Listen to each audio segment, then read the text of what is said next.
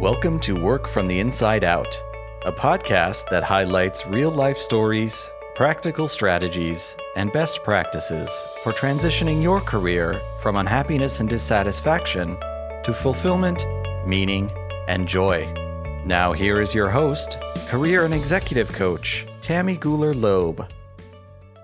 Hey everybody, I am delighted to introduce my guest today, Jill Griffin. Jill's executive career coaching, strategy, and innovation have generated multi-millions in revenue for the world's largest agencies, startups, and well-known brands. She has worked with the brands we all know and look up to, including Coca-Cola, Microsoft, Samsung, Notion, Hilton Hotels, and Honda. Advertising Age recognized Jill as one of the 25 women to watch, and she was named one of the 50 most influential people in content marketing by NewsCred. She's also a two-time winner of Adweek Media Week's Media Plan of the Year. As a founding member of 212 New York's Digital Advertising Club, Jill was a recent Visionary Award recipient and the other founding members. Jill has written for Fast Company, HuffPost, and Metro UK. She's been quoted by leading media outlets like Adweek, Advertising Age, Forrester Research, The New York Times, NewsCred, Newsday, Media Post, Media Week, Departures, and The Wall Street Journal. Whether she's working with startups, thought leaders, or renowned global organizations, Jill has sat on all sides of the table. She is an experienced Gallup certified strengths coach, and she works with organizations to create strengths-based cultures to increase performance, retention, and well-being. Please join me in welcoming Jill Griffin. Welcome, Jill. Hi, thank you so much for that warm welcome. I love that you read my bio. It's so well. I love your bio. You've done so many different things over the years, and you are joining us from my native Long Island. I get to say Long Island. Long Island. But I know you live in Manhattan most of the year, but you're from my native New York. So Jill, you know, on Work from the Inside Out, we love to talk about the early years first. So take us back to some of those early years and tell us, how did they begin? That's such a fun question. I see myself as a small child playing a lot with arts and crafts, where that might seem common because that's something that we do, whether we're in after-school activities or sometimes if there's an arts program in the school. But mine went a little bit further than that, where I was like designing the dollhouse, where actually painting and wallpapering and like furniture and playing with that, and then also playing with lots of different art, like charcoal drawing. I mean, it wasn't about being good; it was about the need and desire to get my hands dirty and to like actually be in it. So like spin art or any of those, even Lightbright, if you remember Lightbright. Oh, sure. Like making designs and that, you know, so.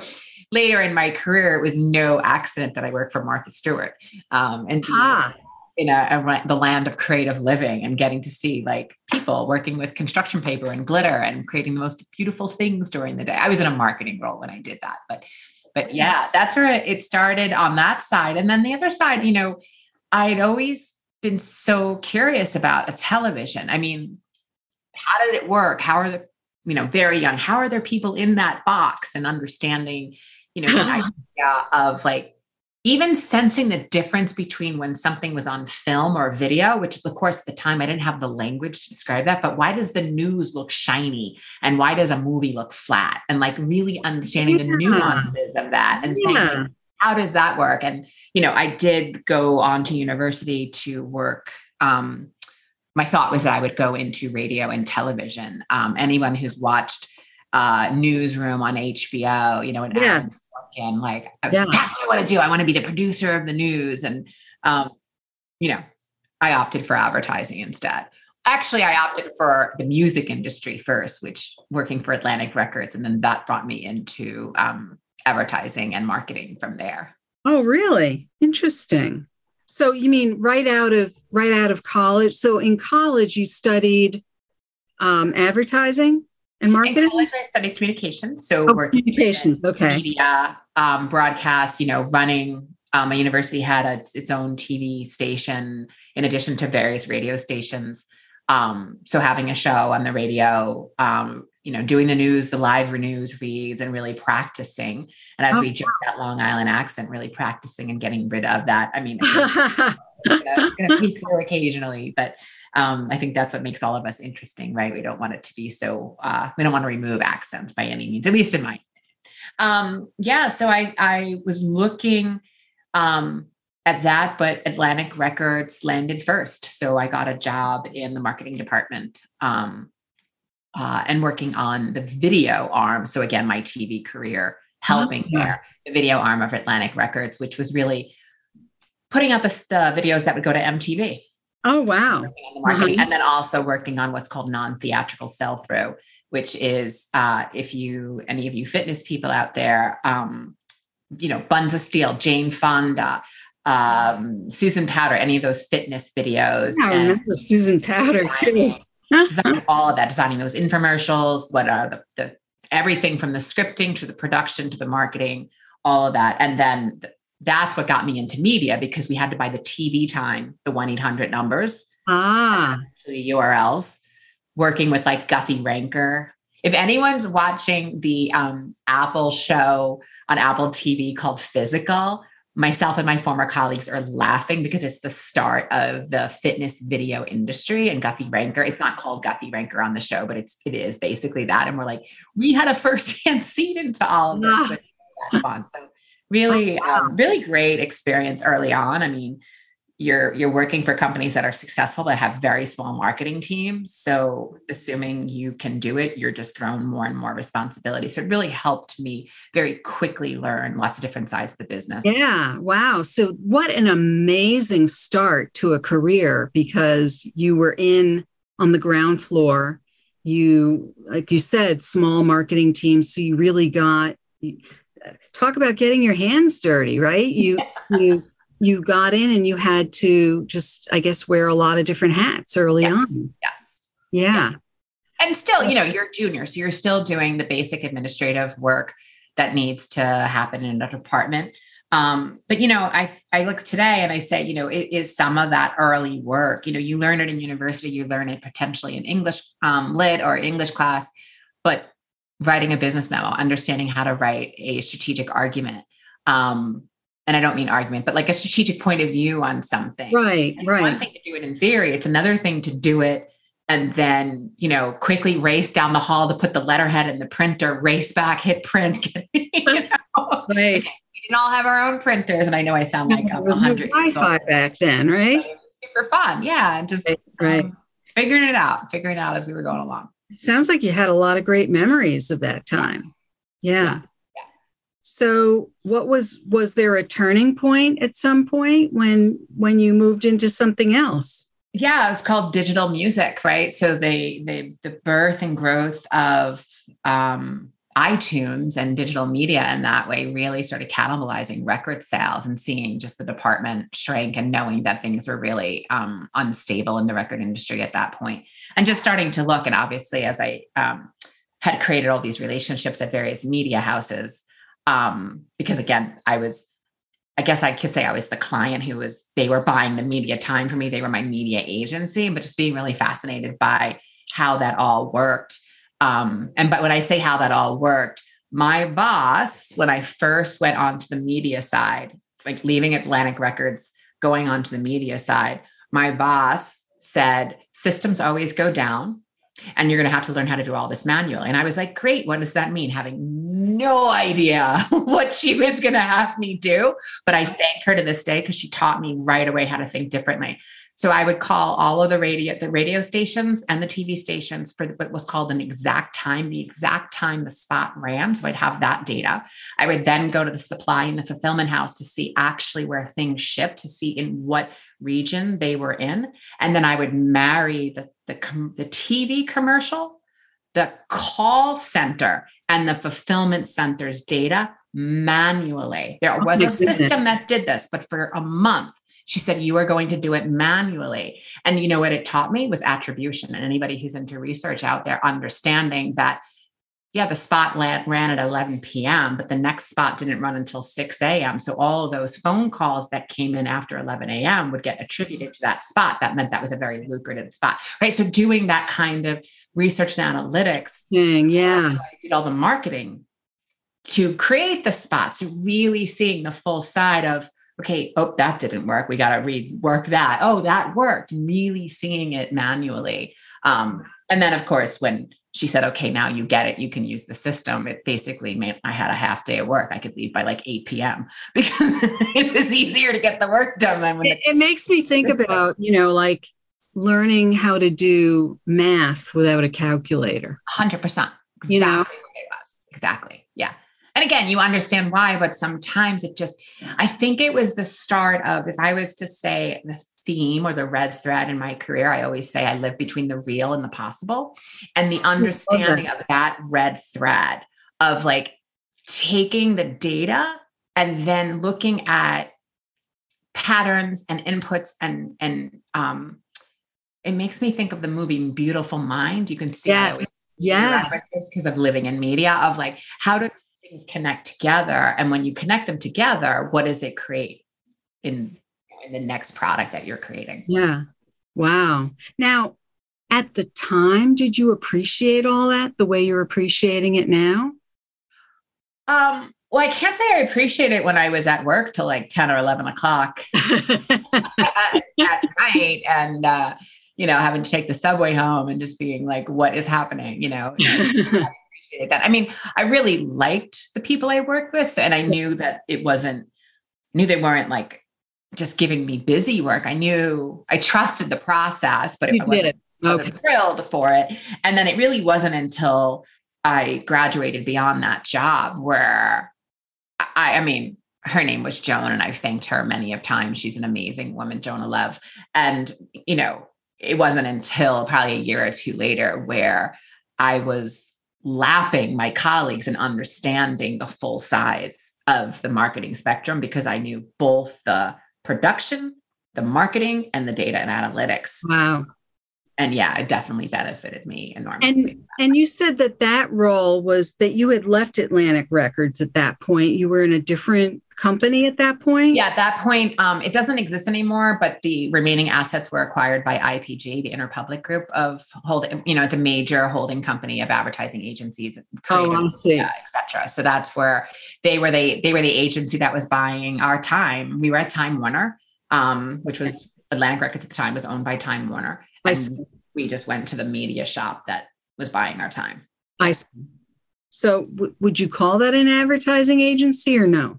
Technically, it'd be called a media agency. Media agency. Okay. Yeah. So this is where my naivete comes in a little bit. So just curious. Yeah, I was just curious because just wanted to get a context for that. So it sounds like you did that for about a year or two. Yeah, so I was there for a couple of years. From there,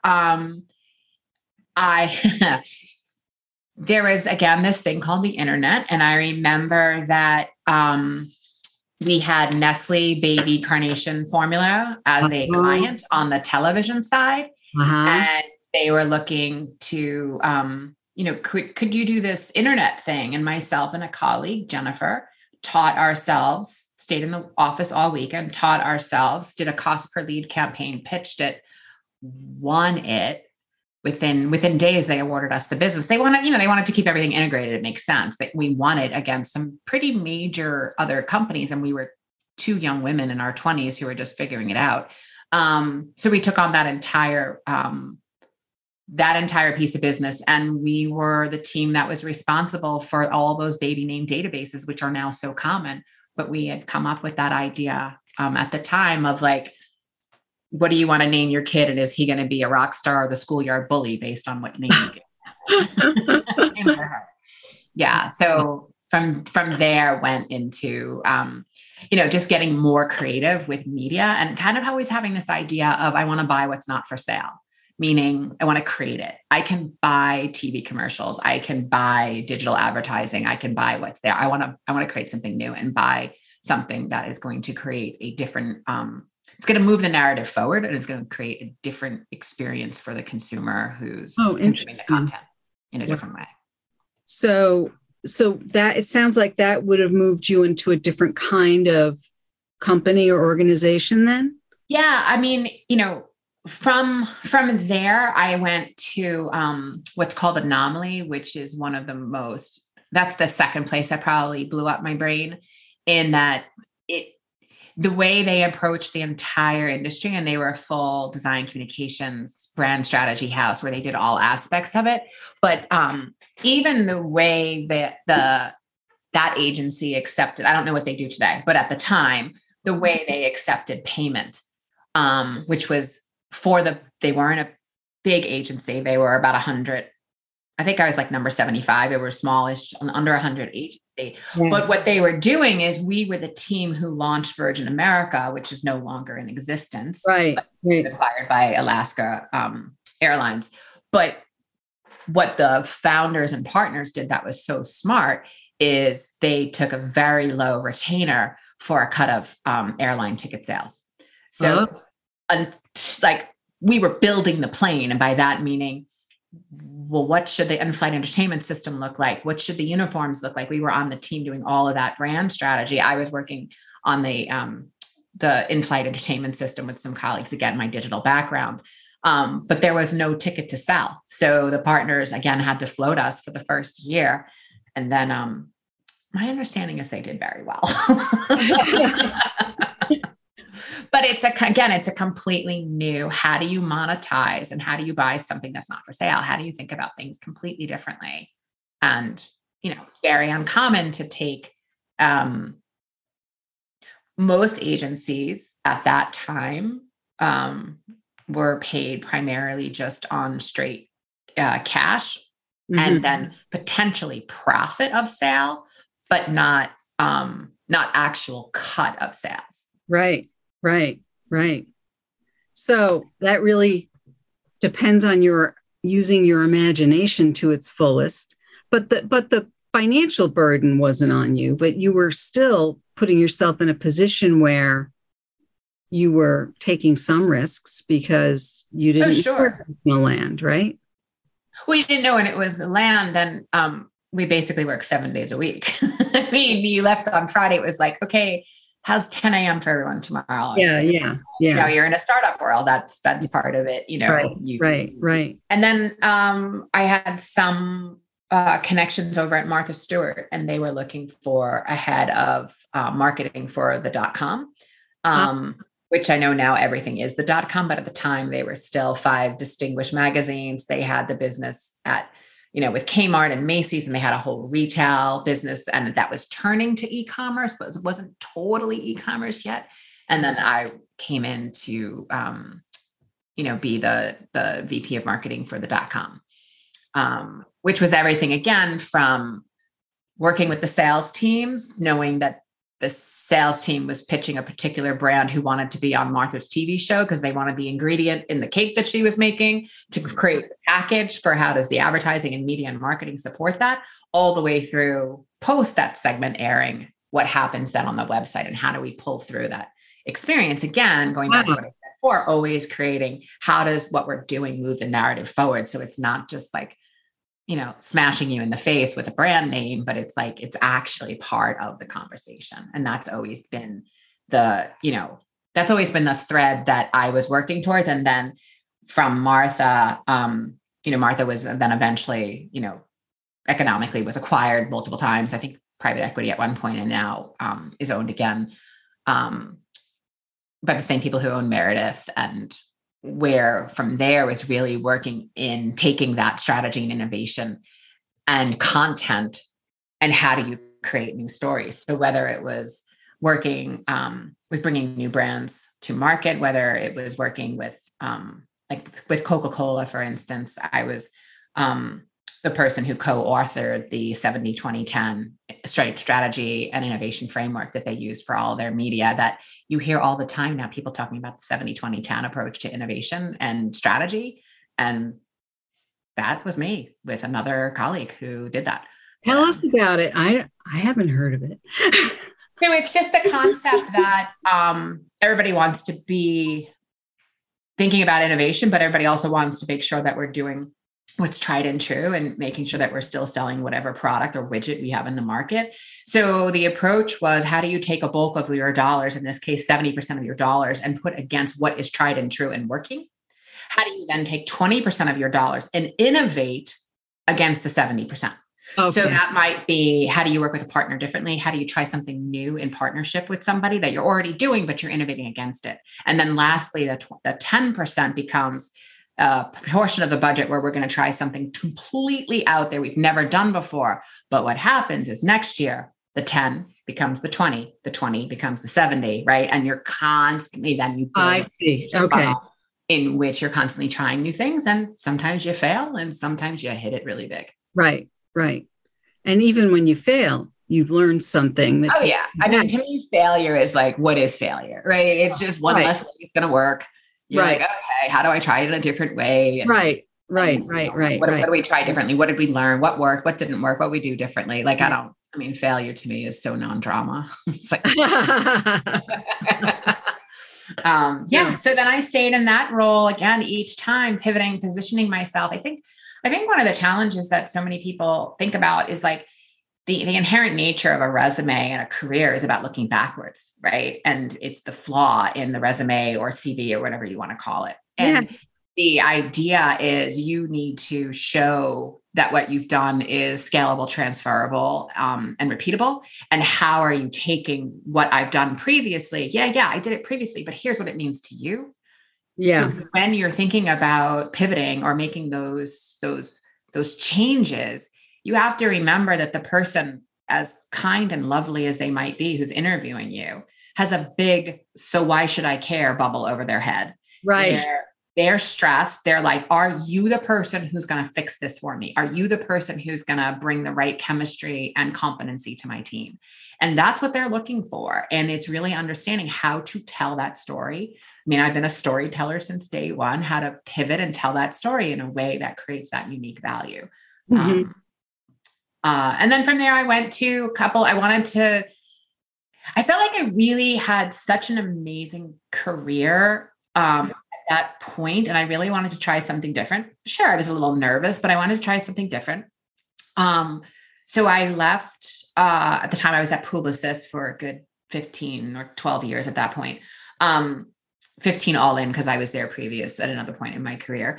And I wanted to leave in grace and excellence, which is, part of my personal values. I love that. Figure out what's next. And I had a friend who was a founder of a digital health startup, and she was in need of some strategic support. So almost like a fractional COO. And basically went there, helped her take a real good look at the business and figure out, what are we doing? When I say made, she made the decision. I was her consultant, but helped her make the decision to sell. So we sold and got her a nice chunk of money for that, and then helped in the post-transition and acquisition, because one of the biggest things I've learned about mergers and acquisitions, and there's many things that many people can share about their experience there, is that the acquiring company doesn't really think through the culture. And just because we're acquiring, then all the lawyers and the deal makers and all the people go away. And then there's a motley crew of people that are just sort of put together. And it's like, okay.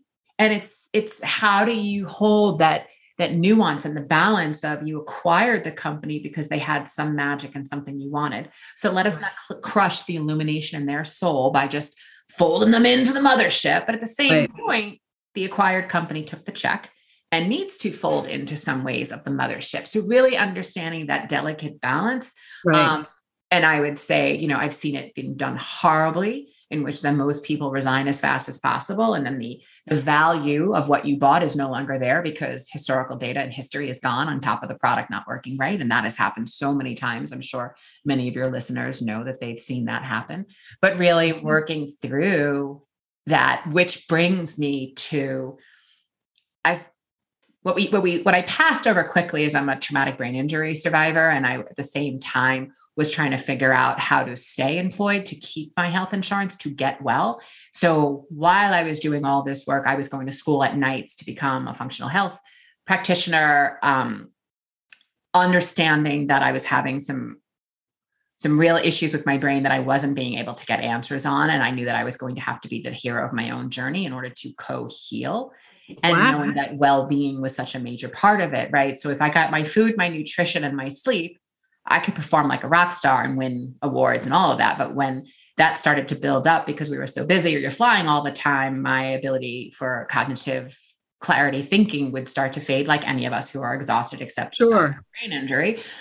So having to work within that. And I really just decided at that point, I mean, it was my first time I was certified as a coach was over 20 years ago, right? So really thinking like, and bringing that back into the organizations in which I worked. And even though I was still working as a strategist or a marketer, but bringing in that idea of like, well, what do we do when we really think about our mindset, when we're thinking about the goals that we want to achieve and what happens, and seeing the difference and seeing the performance of my team and seeing my clients' surprise and delight when they're like, I don't know what's going on that team, but you guys are really rocking it, and getting very excited about what it is that we were doing. So kind of after working for the digital health startup and then helping them sell, raise private equity, and, putting myself out of a job intentionally, saying, okay, so what will I do next? And really since then, I've been working in that continued fractional COO type role, and then also coaching people. And today the work that I do is, it's really more executive coaching. Sure, people come to me because they want to up level and get a new job. Absolutely. But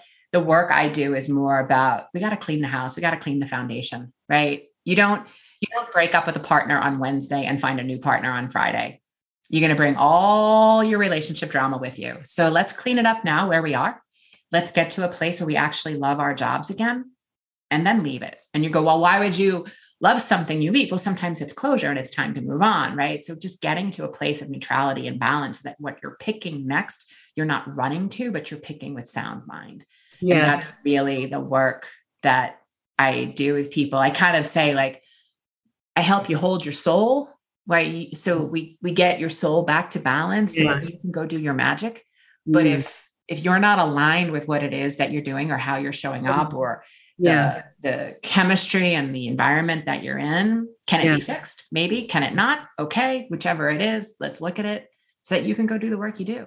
Right. No, I love that. I love what you're saying, because I think even if somebody can't even get back quite to that place of loving it, if they can reconnect with themselves in some way, they're going to be far better off moving forward from there.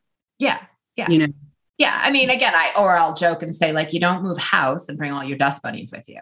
You gotta like clean, right? So, the word love is probably a little bit strong, but just getting back to a place of balance, so that when you have other conversations and you're networking, or if it's a formal interview, people aren't going, their resume is great, but I don't know, they feel a little desperate, right? That's the thing that we want to make sure that we've cleaned up, that you're back centered, knowing that you're amazing, your gifts, your strengths, your values, your skills, how you're showing up, get you all ready, and then unleash you on the world. Right. Well, you also said that you were certified as a coach about 20 years ago. I'm curious where that fit into, the story here. What made you decide to get certified as a coach? You were doing a lot of media work, marketing. How did that come about? Because of the brain injury, I needed to get help. So I didn't want to become a nutritionist, because that's actually in most states something you have to sit for and actually like pass boards. So I was like, I'm not doing this to become a nutritionist. I'm doing this to get well while I'm continuing with what my career is in strategy. So learning about functional nutrition, going to the Institute for Integrative Nutrition back when it was live in person, and all of that, as I was learning about the impact of, anatomy, physiology, and food on the brain. Yes. So much of that was learning about coaching, and many of those things were coaching certification. So Yes. I mean, if there's a certification out there, I probably have it. It's a little, but again, it was all in service to my brain. It was all in service. How do I get well? And again, I can't fix what I broke, but, yes,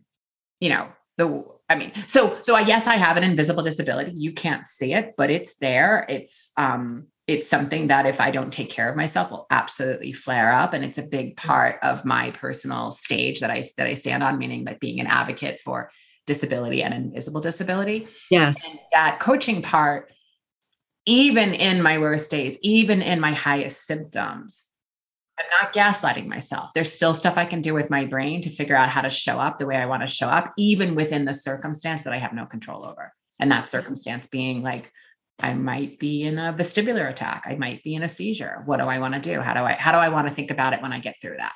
Mm-hmm. And that's really where it first started. And like I said, it had such an enormous impact, not only on my own personal performance, where I was a valued employee, but I was now starting to get promoted and like chunks of cash. And I was like, oh, I guess this coaching stuff works. Uh-huh. Meaning, because I became my first client. I learned to do that by default. Again, I was learning to get my brain healthy, but learning about the brain, I was like, oh, this is whole part of positive psychology and cognitive behavioral therapy that you can apply as you choose to yourself to achieve whatever it is that you want to go for. Yeah. So this traumatic brain injury is something you've lived with for a long time, it sounds like. 20. So this is where the brain injuries get fuzzy. I always have to find dates and I don't have the dates in front of me. It's either 20 or 22 years. Yeah. Well, that's a long time. Yeah. Yeah. Yeah. And it is, I know like for me, it's the greatest gift I could have asked for. Like it's the greatest gift I never wanted, that I didn't know I never wanted. And like what it has done for me in my life, the ability of having a brain injury and then having to figure out how to work within, and then getting back to a place of balance and realizing that, oh my God, it has made me so much more empathetic, kind of in a woo-woo way, but also in an intuitive way, where I had to really strengthen other parts of my being in order to compensate for what definitely works. My brain is still brilliant, but at times it's saying, sit down, sister, and take a nap. And I just can't fire it up. Right. So really understanding that when you're working within that, the idea of empathy as a leader, and really understanding this idea that empathy without leadership gives you connection, but no solution. Mm-hmm. And then leadership without empathy is power over, but it can be toxic, and no one wants to be with a leader without empathy. So making sure that if you're an empathetic leader, you're really thinking about compassion and action, because if you just stop at empathy, there is no solution. There's no moving forward. We're not in action. And that really has become also some of the personal mantras when I was running, large global teams, and working in agencies. And then when I went on to my own, teaching the people as they wish that I work with, how to really walk that balance of empathy and compassion. So they're putting that into their leadership and making sure that they are their first clients too, and starting with well-being, and then making sure that they can show up for the craft that they love and the work that they do. Wow. Amazing. I can really appreciate what you're talking about in terms of the invisibility of this, how we've had this whole conversation, and I would have had, I knew about this because I had read about you before, but you have this whole career that you could have easily just skipped over that and no one would have known. Right. So I appreciate you sharing that. Tell us about what we can look forward to going forward now. Seeing what you're up to. I love that. So I do put out a weekly podcast called The Career Refresh, and that most recently has been allowed about as we are rethinking work, whether that is us working from home and hybrid or full-time face-to-face, right? Many of our healthcare workers have always been working face-to-face. How are we rethinking our behaviors? How are we rethinking our mindset? How are we making sure that we're showing up for whatever 2022 is, and we're not still like rocket out to 2019, 2020, right? We want to show up, and even though many of us felt like we lost time. And so that's one place that if people are interested in that, they can listen.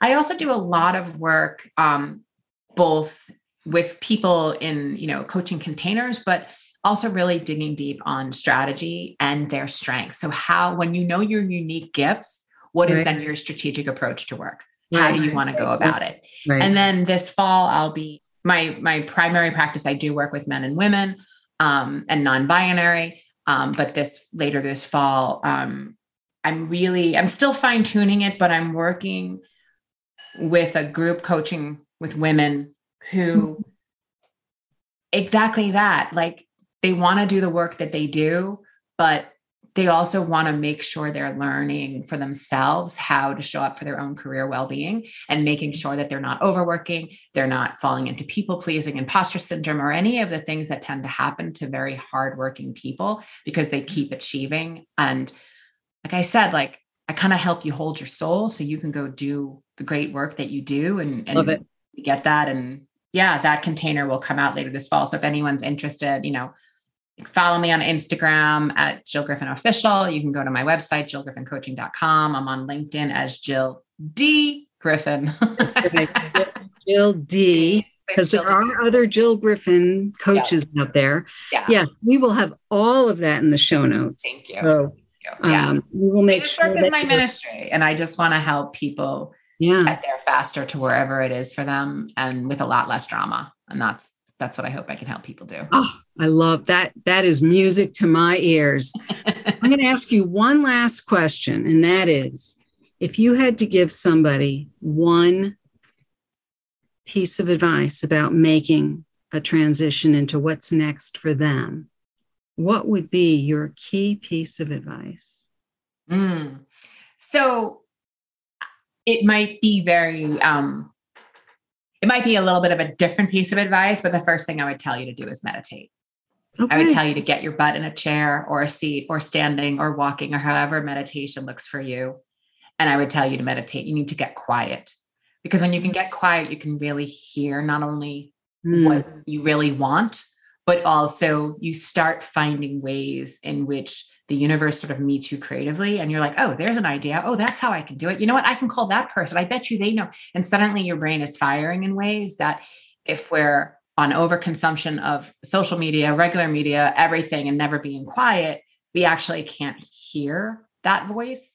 And you're going to need that voice to make a pivot, because that's where it's the most authentic. And it's really coming from you. I wish I could say I paid you to say that, because that is exactly the whole inside out philosophy, but you just nailed it. Beautiful. Jill, thank you for being here today. I really appreciate it. This was an absolute delight. This is a treat. I really enjoyed this too. Thank you. I hope you enjoyed my interview with Jill Griffin. It was so interesting to speak with her and learn about her background and her professional transitions. What is your key takeaway from our interview? If you are interested in any of the resources mentioned in today's podcast, you can find them in the show notes on my website at tammygoolerloeb.com/podcast. Just look for episode 188. Are you anticipating your next professional move? Perhaps you're feeling a little stuck, wondering what direction to look in. Check out my new award-winning book, Work from the Inside Out: Break Through 9 Common Obstacles and Design a Career That Fulfills You. It's available in print and ebook editions through my website, Amazon, Barnes & Noble, independent bookstores, and your local library. If you were inspired by this episode with Jill, please share it with your friends and colleagues. And please do subscribe so you don't miss next week's show. Remember, subscribing is always free. If you're enjoying the podcast, I'd really appreciate reading your written review on Apple Podcasts. It's easy to find through my website at tammygoolerloeb.com/podcast. Just click on the Apple Podcast button and follow the instructions provided there. Thank you so much for listening. And remember, it's never too late or too impossible to increase your sense of fulfillment and satisfaction in your work and other meaningful activities? Let me know how it's going for you. I'd really love to hear from you. Bye for now. Thank you for listening to the Work from the Inside Out podcast. For more information, you can find us at www.workfromtheinsideout.com.